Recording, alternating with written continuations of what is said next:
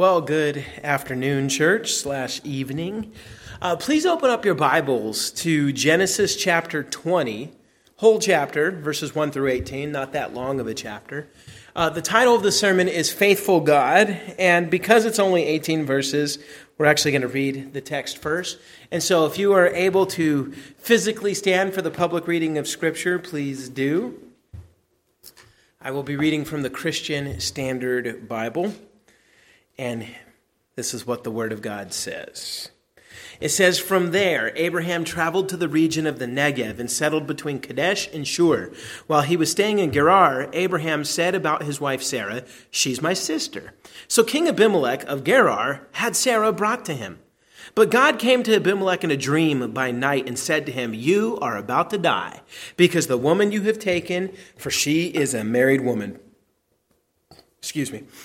Now, Abimelech had not approached her, so he said, "Lord, would you destroy a nation even though it's innocent? Didn't he himself say to me, 'She's my sister,' and she herself said, 'He's my brother'? I did this with a clear conscience and clean hands." Then God said to him in the dream, "Yes, I know that you did this with a clear conscience. I have also kept you from sinning against me. Therefore, I have not let you touch her. Now, return the man's wife, for he is a prophet, and he will pray for you, and you will live. But if you do not return her, know that you will certainly die, you and all who are yours." Early in the morning, Abimelech got up, called his servants together, and personally told them all these things, and the men were terrified. Then Abimelech called Abraham in and said to him, "What have you done to us? How did I sin against you that you've brought such enormous guilt on me and on my kingdom? You have done things to me that should never be done." Abimelech also asked Abraham, "What made you do this?" Abraham replied, "I thought, there is absolutely no fear of God in this place. They will kill me because of my wife. Besides, she really is my sister, the daughter of my father, though not the daughter of my mother, and she became my wife. So when God had me wander from my father's house, I said to her, 'Show your loyalty to me wherever we go, and say about me, he's my brother.'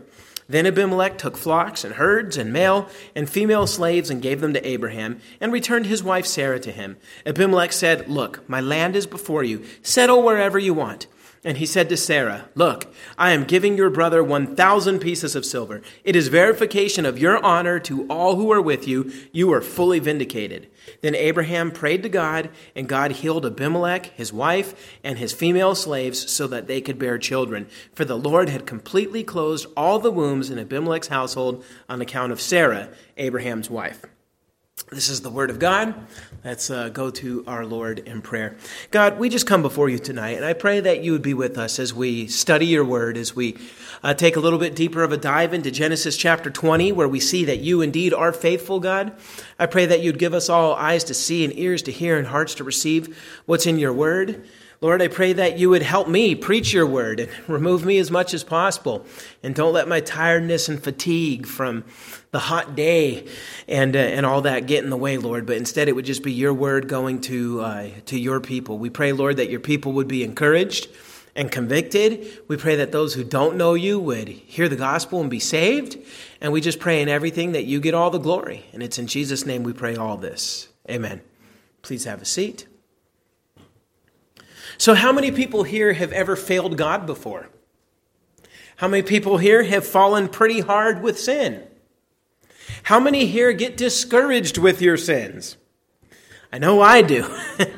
You know, God calls us to live righteously. He saved us so that we could walk in the good deeds that he prepared in advance for us to do. So when we fall into sin, we sometimes start to wonder, like, is this it? Is God done with me? Have I now, proven I'm not a believer? Am I even saved? And if I am saved, is this now the time where God's finally going to just let my sin wreck my life? And indeed, sometimes God will do that for the believer that's determined to hang on to sin. But for most of us, we don't want the sin. We don't want to hang on to it. We hate it. And it bugs us deeply that we mess up. Well, I have good news for you. And that good news is the point of the text. It's this: God is faithful even when his people are faithless. God is faithful even when his people are faithless. Our text will definitely prove that tonight. How so? Well, Moses shows us God's faithfulness in two actions in our text. He shows us God's faithfulness in two actions. First, God guards his promise. God guards his promise despite our sin. Okay, so the first action, God guards his promise despite our sin. And then second, God guards his covenant partners even when they fail him. So an easier way to remember it is first, God guards his promise. Second, God guards his person.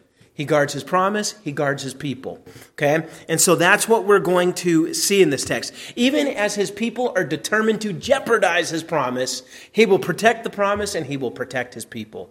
That is what God does. So, as we continue our trek through Genesis, we have been walking through some dark moments at times. In fact, it's like we get these great moments and then we get these awful things as well. Genesis chapters 1 and 2, fantastic. Chapter 3 and 4, awful. You have the fall of man. You have the coming of the curse of sin and death. You have Cain kill his brother.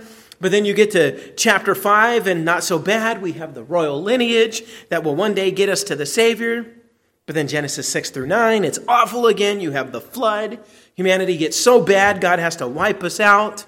Then chapter 10 is, it's all right. You have the origin of the nations. Nothing bad there. But then chapter 11 is awful again. Humanity rebels and tries to build a tower in an attempt to declare its autonomy from God. It's almost as if they're trying to invade heaven. Well, then we get the call of Abraham in chapter 12. First half of chapter 12 is great. God makes the promise. It looks like he's now starting to end the curse. Abraham faithfully answers the call.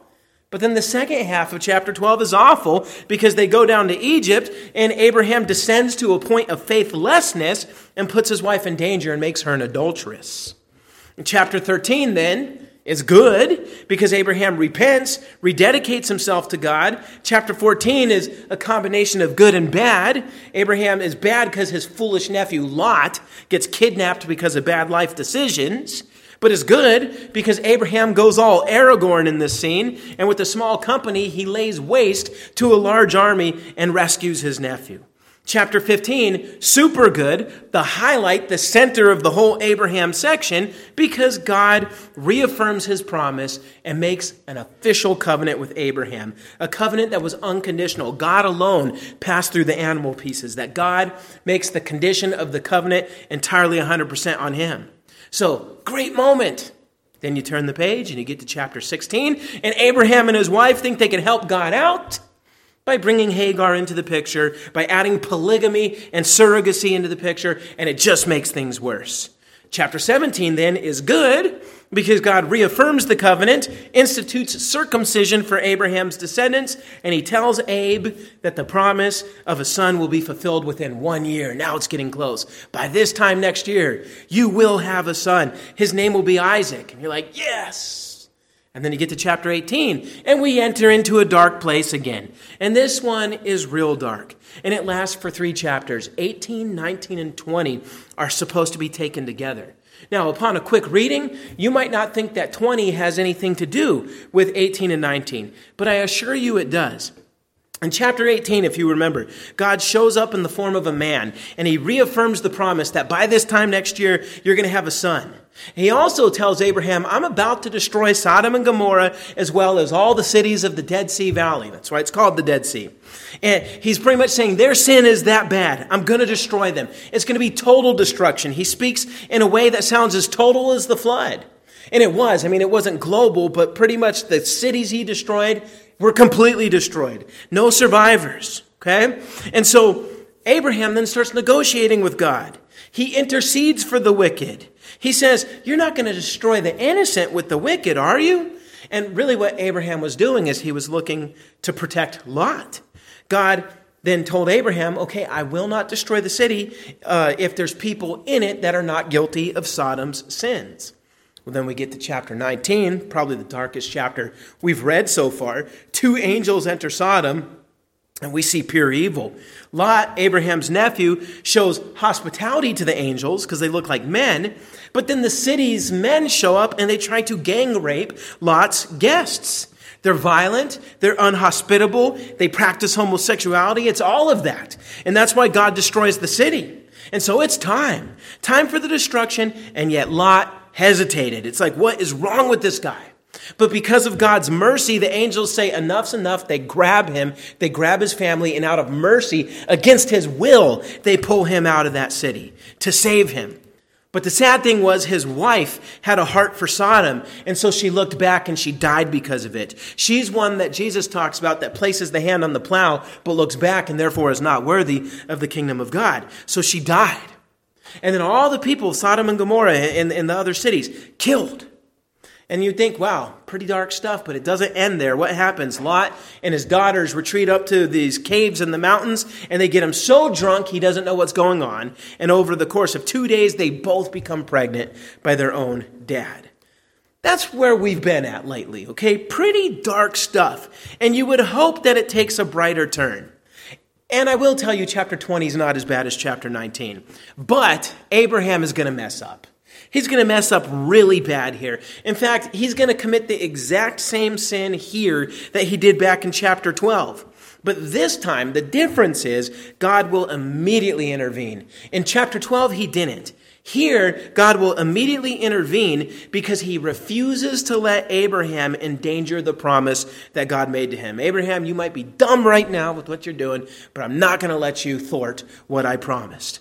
Now, before we look closer, I just want to quickly show you why 18, 19, and 20 are all meant to be taken together. There's a lot of themes that cross all three chapters. For example, in all three chapters, you have vulnerable females who are surrendered to bad people to protect males. For example, Lot's daughters would be surrendered to protect the angels. Sarah, in this chapter, will be surrendered to protect Abraham. In these chapters, God threatens judgment and even brings judgment. Sodom is destroyed. Abimelech is threatened to be destroyed. And of course, his people are made infertile. They're barren. In chapter 18, Abraham says, you're not going to destroy the innocent, are you? In chapter 20, Abimelech says the same thing. You're not going to destroy the innocent, are you? Both 19 and 20 also deal with the behavior of a resident alien in a territory outside the boundaries of Israel. Sodom with Lot and Gerar with Abraham. Moses includes all these details and similarities so that we know these chapters go together. And so when we get to the next chapter, it'll be a little brighter. Isaac will be born. But right now we got to get through this last, really just bad part of Abraham's experience. So with that said, let's take a look at the text. In verses 1 through 8, we see the first action of God here that shows him faithful even when we are faithless. And it's that God guards his promise against human sin that jeopardizes the promise. So let's take a look and see what Abraham does here to jeopardize the promise and what God does to protect the promise. So verse 1, it gives us the setting. Abraham's going to leave his cozy place at the Oaks of Mamre, and he's going to go deep south into the Negev. Look at the first part of verse 1. It says, from there, Abraham traveled to the region of the Negev and settled between Kadesh and Shur. Now listen, I know everybody here has the geography of ancient Israel memorized, so you could picture exactly what this means, right? If you can't, what's wrong with you? No, just kidding. Just kidding. Simply put, you got Jerusalem, and then south of Jerusalem, you got the Dead Sea, and then south of the Dead Sea, you got this giant desert called the Negev. And part of it is Israel, but part of it goes outside of Israel, goes all the way down to the Sinai region, which was Egypt. Part of it goes into Arabia. So it's a really big, hot, nasty desert. And so why Abraham goes there, we don't know. Now in chapter 12, he goes to Egypt, and it tells us why. Moses says there was a famine in Israel, or Canaan. But there's no indication given here, so we don't know why he's down there. All we know is he goes down to this really hot area. And Pastor John and I learned talking to our tour guide for Israel, or tour setup, or whatever the person is, that in the Negev, it gets to 110 degrees in February. So think of the heat we have today. That's February there, and I don't know why Abraham's going there, but anyhow, this is where Abraham goes. Now, two areas are mentioned. You have Shur, which is not super deep south into the Negev. It's kind of when you first get there. And then you have Kadesh, which is way deep into the Negev. And what it tells us is Abraham was in between those two. So he's probably halfway deep into the Negev. Just felt like saying that. You might say, why is he telling us this? Because Moses went out of his way to tell us it's in between these 2 points. If Moses says it, I'm going to tell you what that means. Now, it tells us he's staying in the city of Gerar, which was a Philistine city. And this is the first mention of the Philistines after they're mentioned in chapter 10 in the Table of the Nations. So, let me summarize the setting and then we'll move on. Abraham is outside of his home area. He is in foreign territory. We don't know why, but the fact that he is there and no one there knows him, this makes him vulnerable. So Abraham is in a vulnerable situation. So with that setting explained, now let's see how God has to guard his promise made to Abraham because Abraham is going to be dumb. Remember the promise. What is the promise? God said, by this time next year, Sarah will give birth to your son, the one that you have been waiting so patiently for. 1 year, buddy. You'll be holding Isaac. You'll be laughing with your son, whose name Laughter, because that's what Isaac means. Well, let's read the end of verse 1 and all of verse 2. It says, while he was staying at Gerar, Abraham said about his wife Sarah, she's my sister. So King Abimelech of Gerar had Sarah brought to him. Okay, so do you see the problem here? Do you see the problem? Abraham, I'm going to regenerate your 90-year-old wife's reproductive system so that you could get her pregnant. In less than a year, you'll be holding your son. Abraham's like, gee williker, thank you, God. Hey, Sarah, let's go on a long trip to a foreign place. And oh, by the way, please say you're my sister like you did in Egypt. What happened in Egypt? If you remember, Pharaoh, because he thought she was not married and was Abraham's sister, took her and added her to his harem as a wife. And chapter 12 strongly implies they slept together. Abraham's lie made his wife an adulteress. Now, she was nearly 30 years younger then, but the fact that Abraham still insists on this ruse in her 90s means that Abraham thought she was still pretty enough that someone might try to kill him if they knew he was her husband. And by the way, there is a cultural reason for that. In all ancient Near Eastern societies, adultery was forbidden. And what I mean by that, because they defined adultery a little differently than what the Bible does, but pretty much what it meant is it was forbidden for a man to sleep with another man's wife. Okay, now if you're a king and you're married, you could sleep with as many single women as you want, and you're not an adulterer. But if you sleep with a married man's wife, okay, you sleep with somebody's wife, well, now you're an adulterer. Even a king could get punished for that. So if you liked a married woman, one way to make her unmarried is to have an unfortunate accident happen to her husband. Abraham thought this was a real possibility. He thought they might suicide him. And so because of that, he might not get hit by a train, but if he gets stampeded by a group of camels, same effect, right? And so he doesn't want to get stampeded by camels, and he's going to say, you know what, Sarah, we need to protect me here. Now, we don't know if his fears were warranted in Gerar, if they were like that, but the fact is this. Here's my point in bringing this all up. His wife has to get pregnant any day now for God's promise to be fulfilled. And yet Abraham is putting her in a position where another man might sleep with her again. If that happens, that calls the entire promise into question. People would be much sooner to believe a younger king impregnated her than a 100-year-old man, right? And so Isaac's lineage would forever be questioned.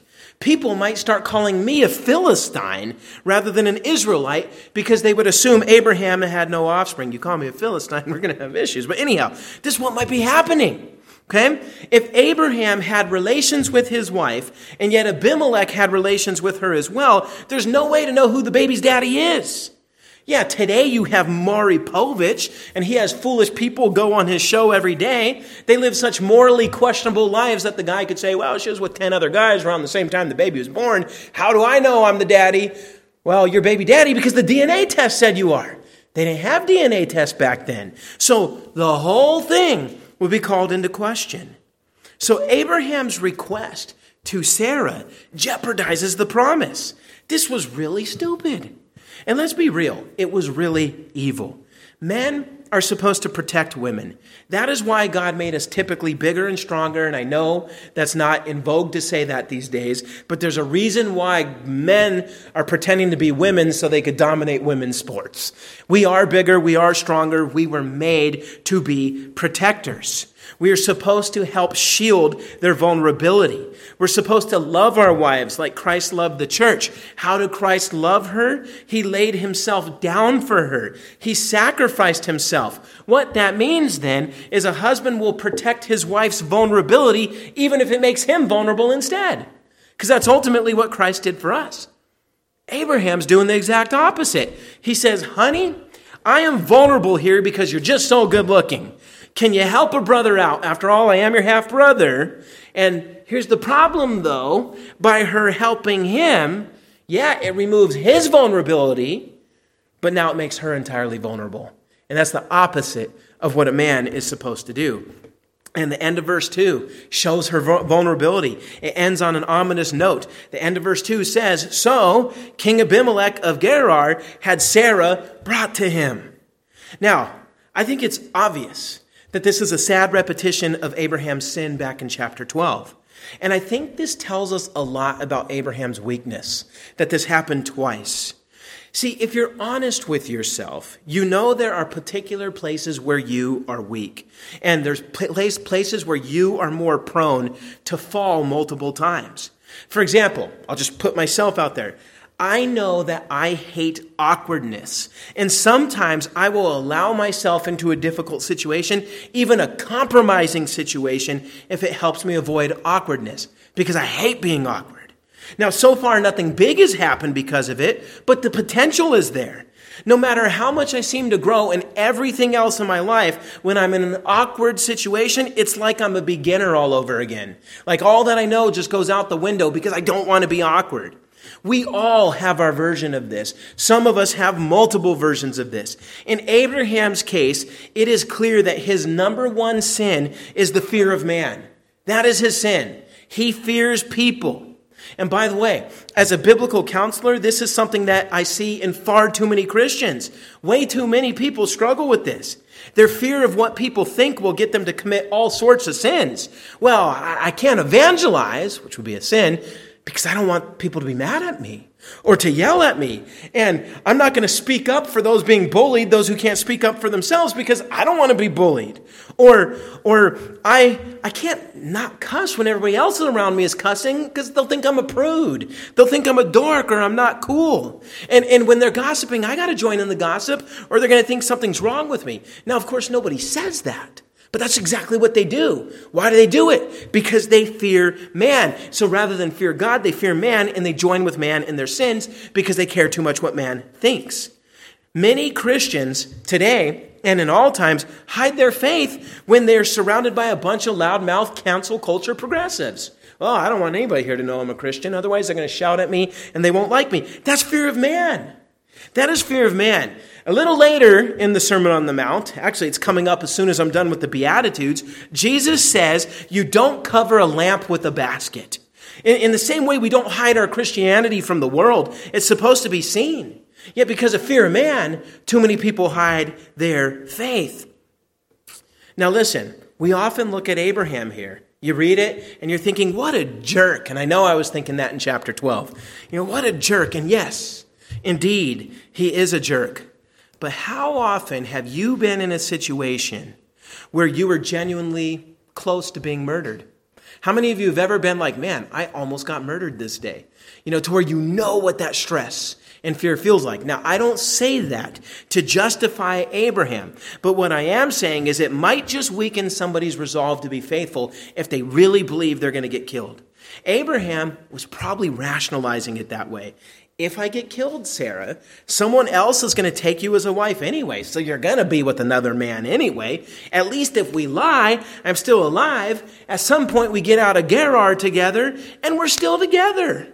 And if Sarah objected and said, but what about God's promise? Abraham could rationalize it and say, well, God can't keep the promise if I'm dead. So it's up to you to keep me alive. It's so easy for us to rationalize. So my point is, it is real easy in our sin, especially if the sin is the fear of man, It's easy for us to rationalize things in a way that's actually blasphemous. See, we're supposed to fear God, not man. Fear of man is a sin. If Abraham feared God instead, and if he had strong faith, he would say, you know what? Nothing can happen to me. I'm invincible right now. And that wouldn't be cocky. He would know that because he'd say, God promised me by this time next year, I will have a son. That means I have to be alive then. Nobody's going to kill me before then because God said at this time next year I'm going to have a son. So whatever comes my way, God will get me through it. And I do remember when I messed up in Egypt last time, God sent plagues on them. So he is willing to intervene. I'm going to be fine. That's what Abraham should have thought. But fear of man so twisted his thinking, it's like he was a beginner all over again. Think about that. The first time Abraham fell in this way, it was before God made his covenant with him. It was pre-covenant Abraham. The second time it happens is after God has made the covenant and even renewed the covenant with him. One commentator put it this way. He says, quote, Abraham's failure in conjunction with the failure in chapter 12 shows that post-covenant Abraham, for all of his spiritual maturation, is still much like pre-covenant Abraham. Think about that. Post-covenant Abraham is very much like pre-covenant Abraham. And when I read that, I was picturing Vodi Bakum, who says you're either saying ouch or amen. And I was saying both ouch and amen. Because we all have the same problem. We become Christians. We know we have a new heart, and God gives us these new desires, and we grow in our knowledge. We have some pretty big victories that increase our confidence in our walk with God. And then wham! We do something that's just as bad as what we used to do before we were even saved. And then we start to question the whole thing. Am I really saved? Have I even grown at all? Or did I just imagine I was saved? Because why would I fall so hard? Why would I do things that the unsaved me did? It must mean I'm still unsaved. And we start to really rack our brain. And what I tell you is look no further than Abraham. Listen, we know Abraham's faith was real. He repented after chapter 12. Chapter 13 was beautiful, his repentance. He acted courageously in chapter 14, going all Aragorn, as I said. He then believed God in chapter 15, and it was credited to him as righteousness. If that faith was not real, he would not have been justified. But it says he believed God, and it was credited to him as righteousness. So it is real fear. I mean, that much is seen later in chapter 17 when a 99-year-old man circumcises himself. Okay, so I'm just telling you, there was growth here. It was real. But when the fear of man was the issue, it's like all that went out the window and he was a younger Abraham all over again, committing the exact same sin. Pre and post covenant Abraham. And again, that's what happens to us in our weak spots. And that's why we should know what we're weak at so that we could be ready for this kind of thing. Well, here's the good news. God's purposes will come to pass by his sovereign grace, not our righteousness. This promise didn't depend on Abraham. Nothing can thwart God from fulfilling his promises, not even our sin. Paul puts it this way. 2 Timothy 2:13, Paul says, if we are faithless, he remains faithful, for he cannot deny himself. If we're faithless, he's faithful, for he cannot deny himself. So think about that. As dark as Abraham's failure is, God is still going to shine gospel light in the midst of that darkness. If Abraham could commit the same sin post-covenant that he did pre-covenant, then what does that tell you about Genesis 15:6? You might be saying, remind me, what's Genesis 15:6? Oh, I don't know, the most important verse in Genesis. It's this: Abraham believed the Lord, and he credited it to him as righteousness.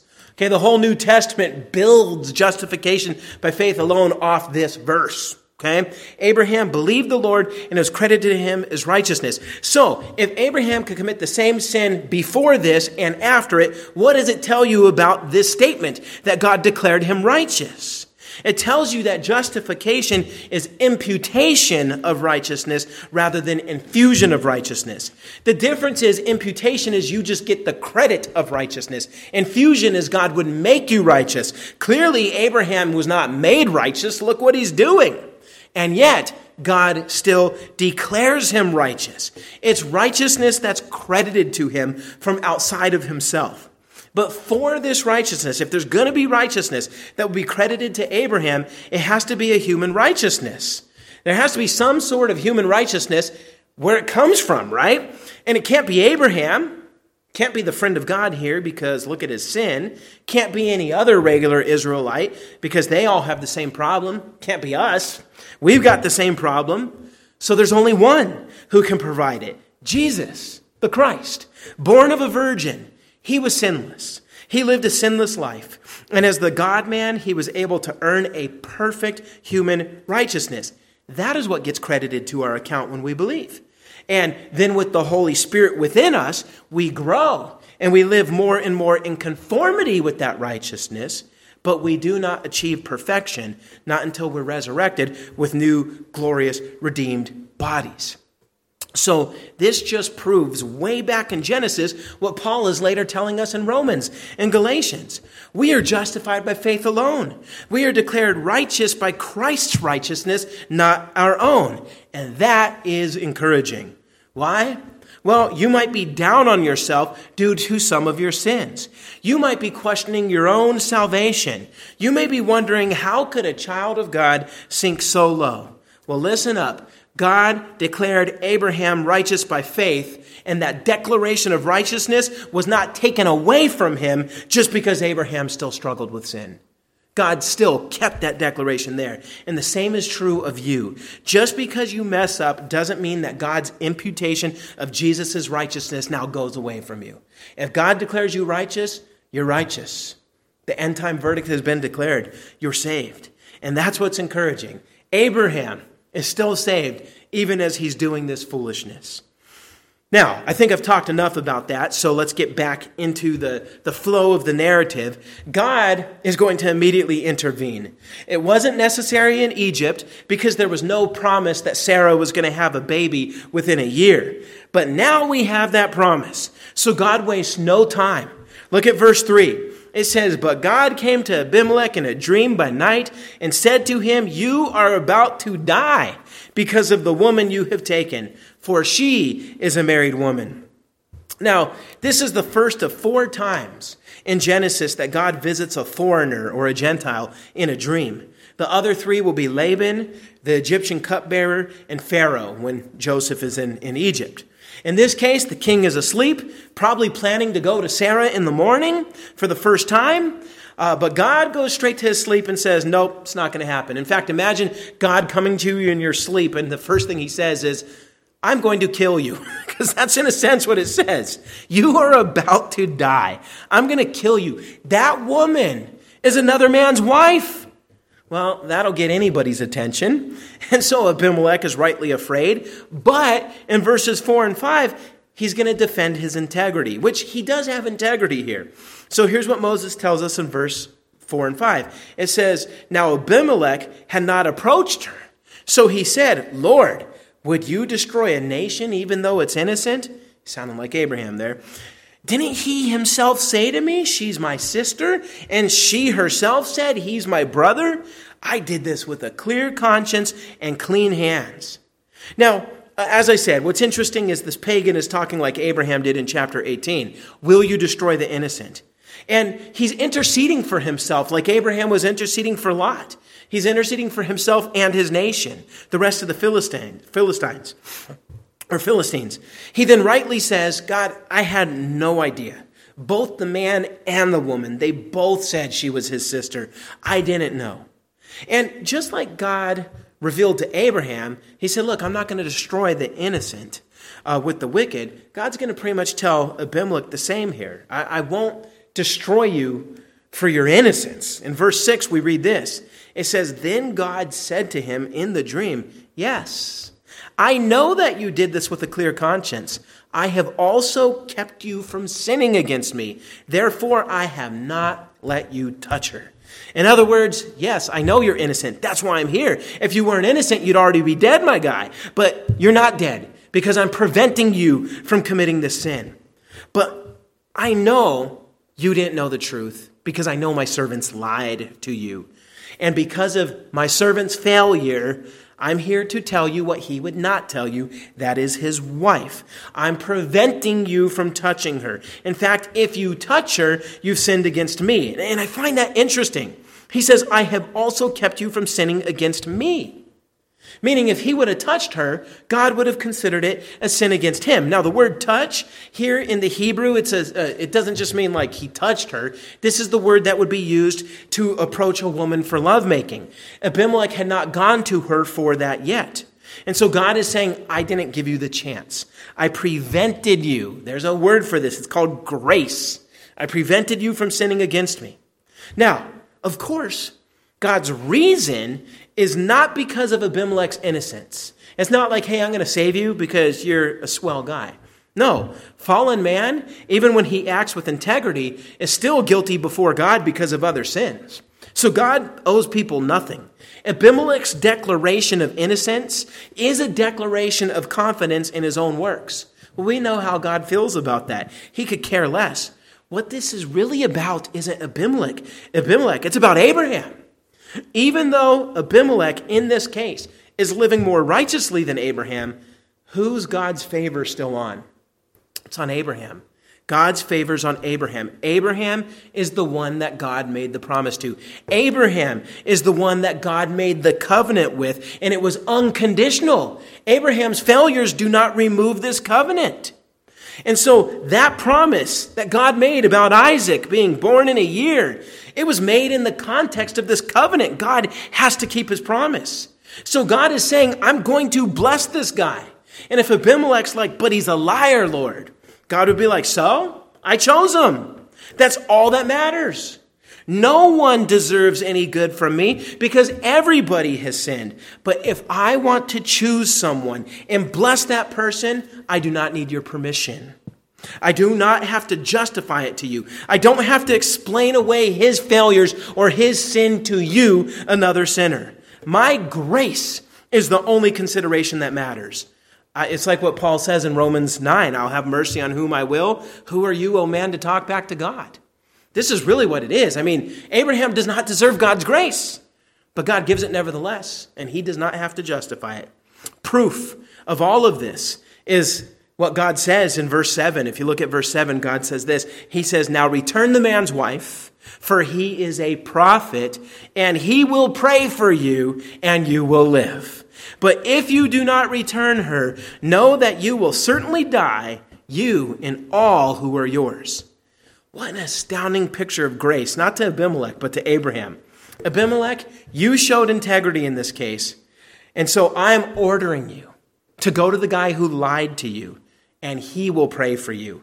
Only if he prays for you, the guy who lied to you, only if he prays for you will I not kill you. Think about that. So return his wife. But guess what? If he returns the wife and Abraham doesn't pray for him, God will kill him. You have to go to Abraham. Abraham has to pray for you. Then I won't kill you. Now, it's interesting. Why? Why does Abraham have to pray? Well, God says, for he's a prophet. He's a prophet. And by the way, this is the first time the word prophet appears in the Bible.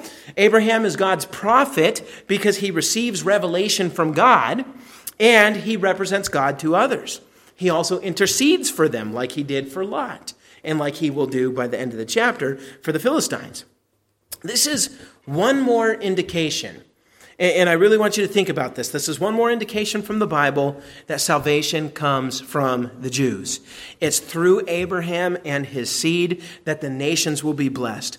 Apart from Abraham, apart from his seed, the nations are not blessed. The nations don't come to God independently and have their righteousness declared. Abimelech tried that. No, they have to come through Abraham and his seed. This is why Isaiah refers to the nation of Israel as a light to the nations or the Gentiles. This is why Jesus tells the Samaritan woman that salvation is from the Jews in John chapter 4. Ultimately, Israel is the corporate seed that is personified in Jesus Christ, the individual seed. And it's through him and him alone that the nations will be saved. Nobody comes to God just on their own. It has to be through Christ. It is only through him, the seed of Abraham, the perfect Israelite, that anyone is saved.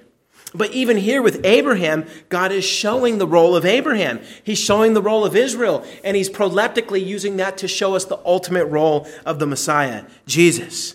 See, if you look at Abraham, even in the midst of his sin, the nations are still required to go to him for mediation. In this case, Abraham has to intercede for the Philistines. That's the only way they'll be spared. In later cases, it will be the prophets of Israel in the Old Testament interceding for friendly Gentiles. This points ultimately to Christ. He's the one who fulfills these types and shadows. He's the one who intercedes for people from every nation, tribe, and tongue. No one comes to the Father except through Jesus, right?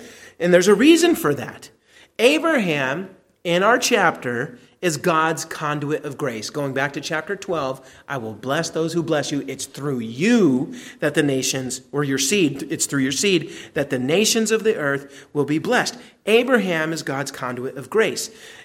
Abraham is God's means of blessing the nations here. Now, Jesus is the true and ultimate conduit. It's all through him, but we're seeing a small picture of it through Abraham. And listen, Jesus being the ultimate version of this also, as I preached this morning, extends it to us. Because blessed are the who? The peacemakers. His people, the church, which is redeemed Jew and Gentile together, we are now the conduit of grace to the lost because we're the ones who tell them about Jesus. We're the ones who baptize them. We're the ones who teach them to obey all that he's commanded. Now, I say all this because Abraham paints a profound and progressively revealed picture of both the Messiah and the Messiah's redeemed people. So it's very interesting. Abraham was the sinner in this case, but God's like, you still got to go to him to get this right. You will not be saved from this calamity that is upon you apart from going to Abraham.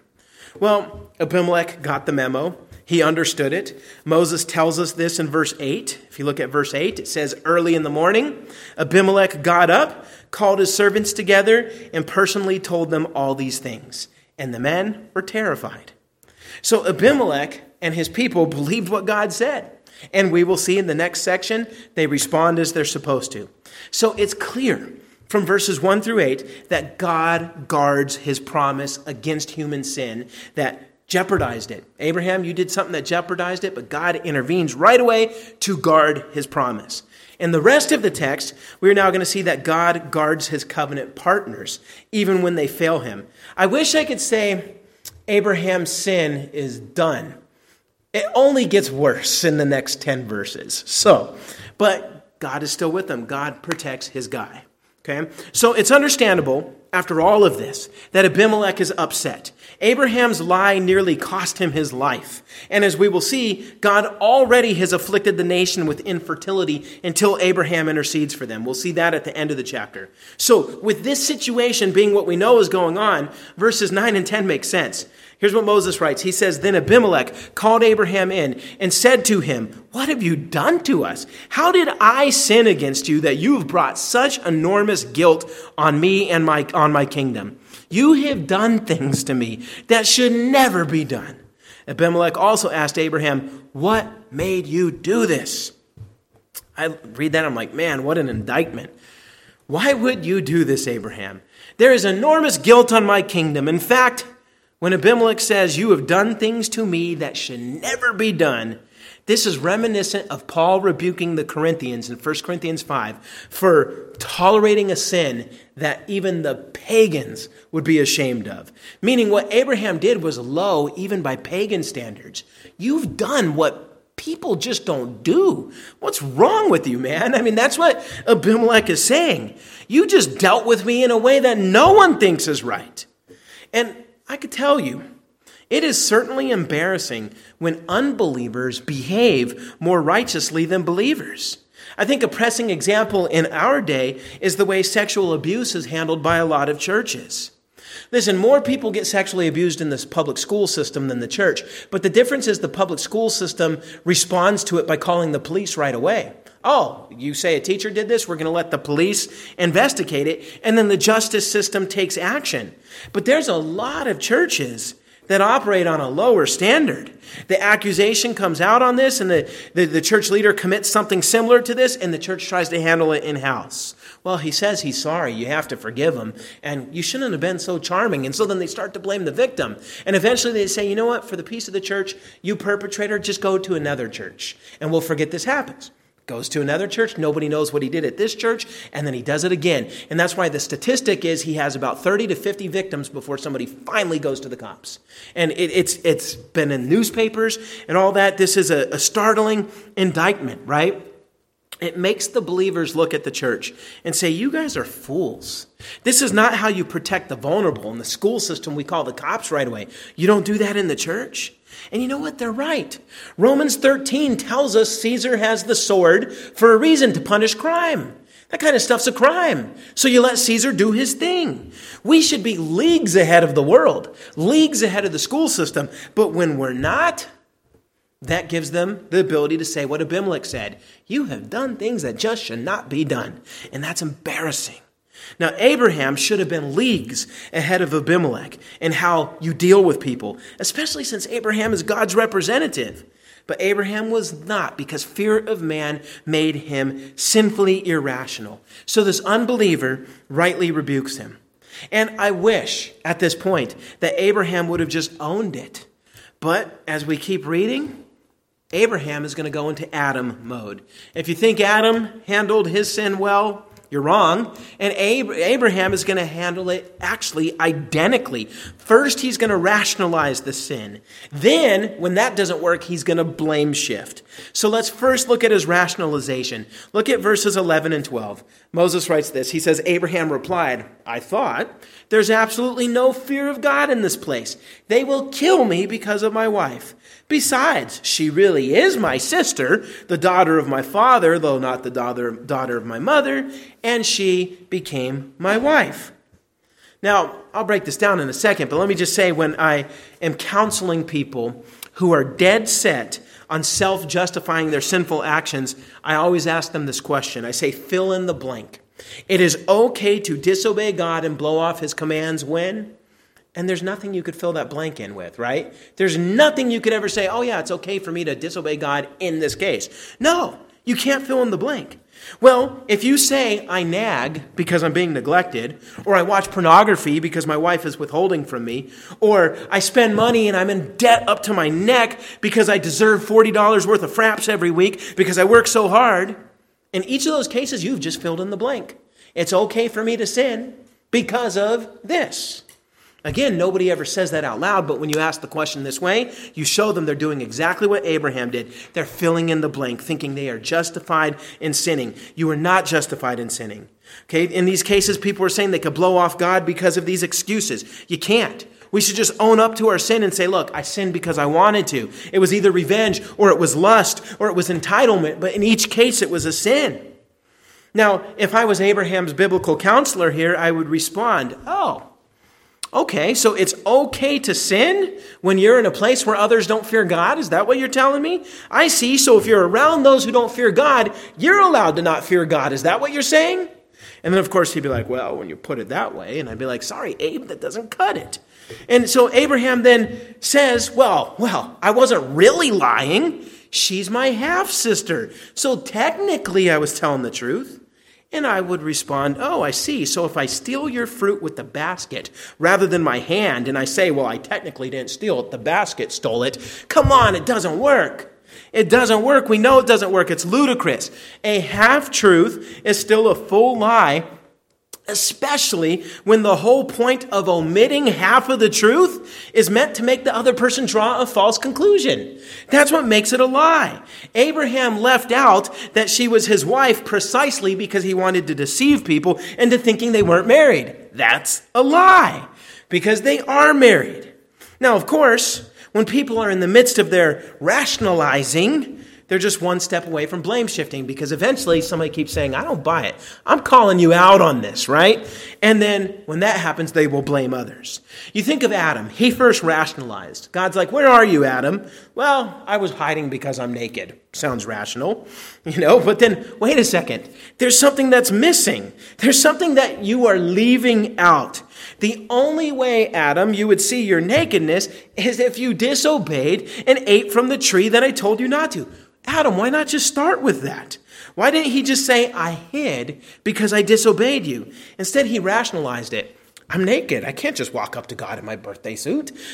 He's rationalizing rather than owning it. And so then once God asks more questions, Adam, then what does he do? He blames Eve, the woman, and he blames God. Abraham's going to do the same thing. He's going to blame his wife, and he's going to blame God. This shows that his lie about Sarah is not the only sin here. In fact, I think verse 13 is the worst verse of this entire chapter. Abraham says this. He says, so when God had me wander from my father's house, I said to her, show your loyalty to me wherever we go and say about me, he's my brother. And so, where do I start with this? First, he says, when God had me wander. God's the one who put me in this position. God made me wander. Wandering made me vulnerable. So I then asked my wife to show loyalty to me by asking her to lie. And she listened to me. She listened to me. So she lied. Okay? Doesn't that sound like Adam? The woman. It's the woman. Here Abraham says, Sarah's just being loyal to me by lying. Well, then you look back to Adam. Adam then blamed God. He didn't just say it's the woman. He said it's the woman you gave me. Well, Abraham does the same thing. God had me wander. And what makes it worse is this verb, wander, is almost always a negative word. It usually is used to people who are lost, drunk, or morally confused. It's not normally just somebody who wanders. So it's as if he is blaming God for his moral failures and his moral wandering. And what makes this worse, this is what you cannot know in English, you would need Hebrew, is the verb had me wander is plural, which would literally render this as the gods caused me to wander from my father. So rather than him even saying God, Abraham means God, but he's accommodating his pagan host because he's afraid. And so instead of saying God had me wander, he's saying the gods had me wander. I'm going to talk the way you guys talk. So he's accommodating his polytheistic host, and he's speaking as if there's more than one God. This is the kind of thing that the fear of man leads to. It's just like weak believers, if they're even believers today, putting preferred pronouns in their bios and on their resume. Or weak believers saying that, well, I don't judge, sexual deviancy. That love is love, man. Or they're just telling the world what they want to hear. That's what Abraham's saying. Instead of saying, the gods had me do this. No. Okay? When Christians today, a lot of them, are confronted with the exclusivity of Christ, and the world says, who are you to say there's only one right way? How do people usually respond? Do they respond with my answer I gave in my conclusion this morning in the sermon? No. Usually what they'll say is, well, this is my truth, right? It's my truth. It works for me. I'm not saying this has to be true for everyone, man. I do me, you do you. And so then it gets them off the hook, they think, because they're talking now in the world's lingo. My point is the fear of man will get people to commit blasphemy like Abraham did here. It will get people to downplay the truth. Imagine giving those kinds of answers, and yet it still doesn't satisfy the cancel culture, and so you still get fired, and then what happens? People, they start blaming God for it, which is what Abraham did here. It's just pathetic, absolutely pathetic. Abraham is not showing integrity, even if the pagan was showing way more integrity. Well, the pagan knows by this point that God's judgment being reversed does not depend on the integrity of God's servant. God's servant has no integrity in this case. Instead, this all depends on the integrity of God's word. God said, give the wife back, he'll pray, you'll be all right. That's all Abimelech needs to know. He can't trust Abraham. Abraham's proved himself a fool here. But God's word is trustworthy. And so Abimelech is going to follow that. Look at verses 14 through 16. It says, then Abimelech took flocks and herds and male and female slaves and gave them to Abraham and returned his wife Sarah to him. Abimelech said, look, my land is before you. Settle wherever you want. And he said to Sarah, look, I'm giving your brother 1,000 pieces of silver. It is a verification of your honor to all who are with you. You are fully vindicated. Now, there's quite a few important details here. If you go back to chapter 12, after the same kind of thing happened, Pharaoh said, Abraham, you need to get out of here. He sent him out of the land of Egypt. Abimelech does the opposite. He's like, my whole country is before you. He invites him to stay anywhere in the country. Why would Abimelech do that?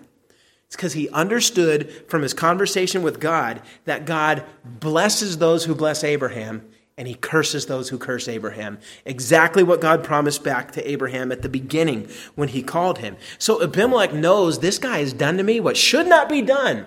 But having this guy in my land with the blessings of his powerful God, me hooking this guy up means that God might hook me up. It only helps our kingdom.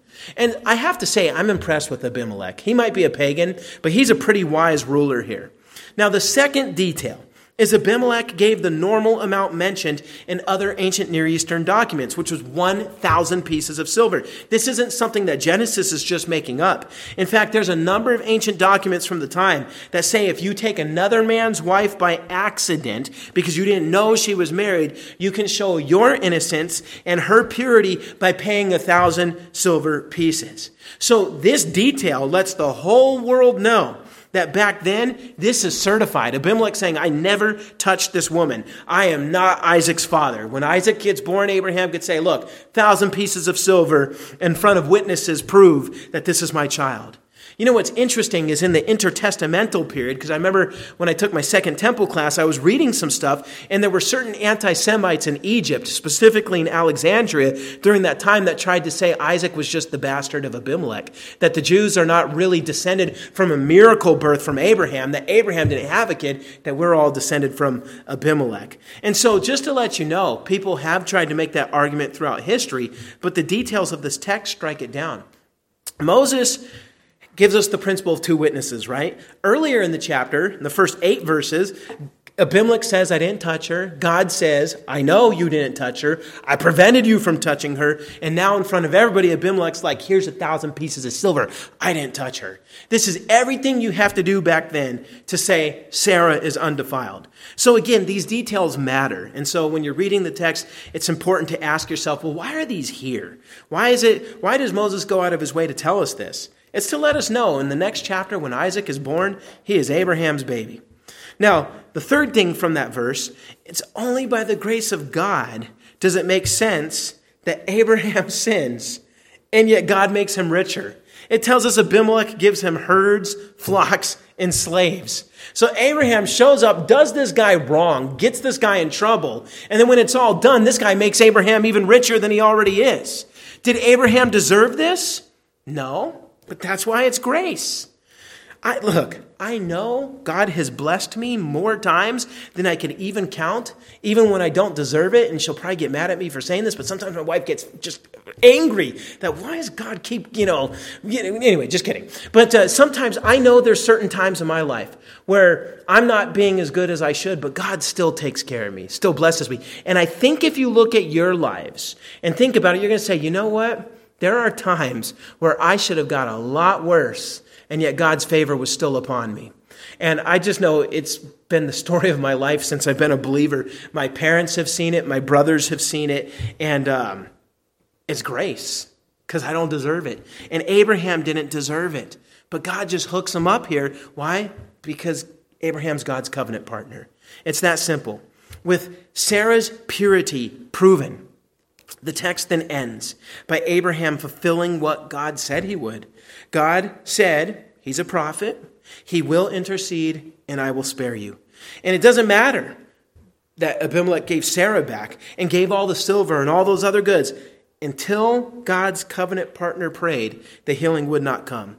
But this happens, verses 17 and 18. If you look at it, it says, Then Abraham prayed to God, and God healed Abimelech, his wife, and his female slaves so that they could bear children. For the Lord had completely closed all the wombs in Abimelech's household on account of Sarah, Abraham's wife. Now, of course, this detail is intentional. By God making them all infertile, it shows that Abimelech could not have been the father because they were sterile until Sarah was given back to Abraham. So you have God saying he didn't touch her. You have Abimelech saying he didn't touch her. You have 1,000 pieces of silver saying he didn't touch her. And you had God strike all their reproductive abilities so that it would be impossible. Look how far God goes to protect his promise.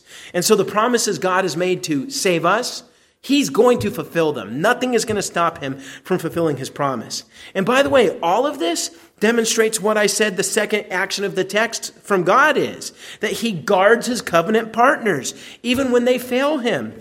Abraham failed many different ways here because of the fear of man. Yet God put the fear of God into Abimelech so that he would not touch Sarah, so that he would not retaliate against Abraham. Instead, Abimelech would comply, and he would wait for Abraham to pray. He would show everybody that Sarah is undefiled. Additionally, God put a severe curse on them with infertility to protect the integrity of his promise. And even though Abraham did not deserve to have God listen to his prayer, as soon as he prays, God listens and gives grace to Abimelech and his people. This is God guarding his guy. So he guards the promise and he guards his person. He guards Abraham. This is just what God does. He guards his guy even though his guy doesn't deserve it. And on top of that, God has Abraham walk away with more than he arrived with. It's astounding. But this is our God. This is our God. So what can we say about all of this? Well, it makes me think of what the Psalms say and what Paul says. If God is for us, who can be against us? No one. But if this text does not convince you that none of us deserve God to be for us, then you missed the point. God's for us, but we don't deserve him to be for us.